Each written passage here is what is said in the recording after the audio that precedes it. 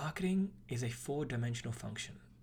Number one, you have to do research to find out the who. Number two, plan and strategize to figure out the best how.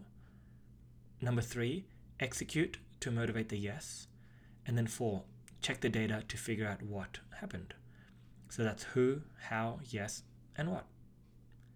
Having run a successful agency before, I know that many try to do just step 3, and most don't even do step 4. And you have to start with step 1 and 2.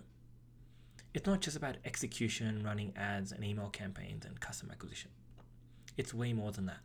Before running any marketing or spending money, you have to do marketing research. Primary research, secondary research, just surveys. Marketing research is all about understanding the landscape. Who is your customer? What options do they have? How much are they willing to pay? Are they even aware of your product? Do they refer to their problem as X or B? Do they even know that they have a problem that needs to be solved? After you conduct research, the next step is to strategize. Plan out what you're going to do, whether it's in Google Docs or Asana. Just completely fill out your campaign plan. What's your hypothesis? What's your goal?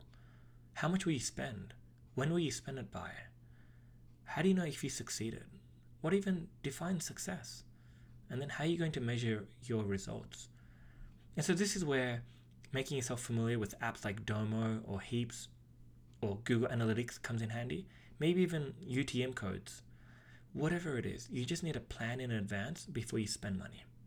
Because let's say you get 2,000 app downloads in a month after running Facebook ads, and you're also doing email marketing at the same time and paid search. How will you know what channel to invest more in? And how did you even pick the channel in the first place?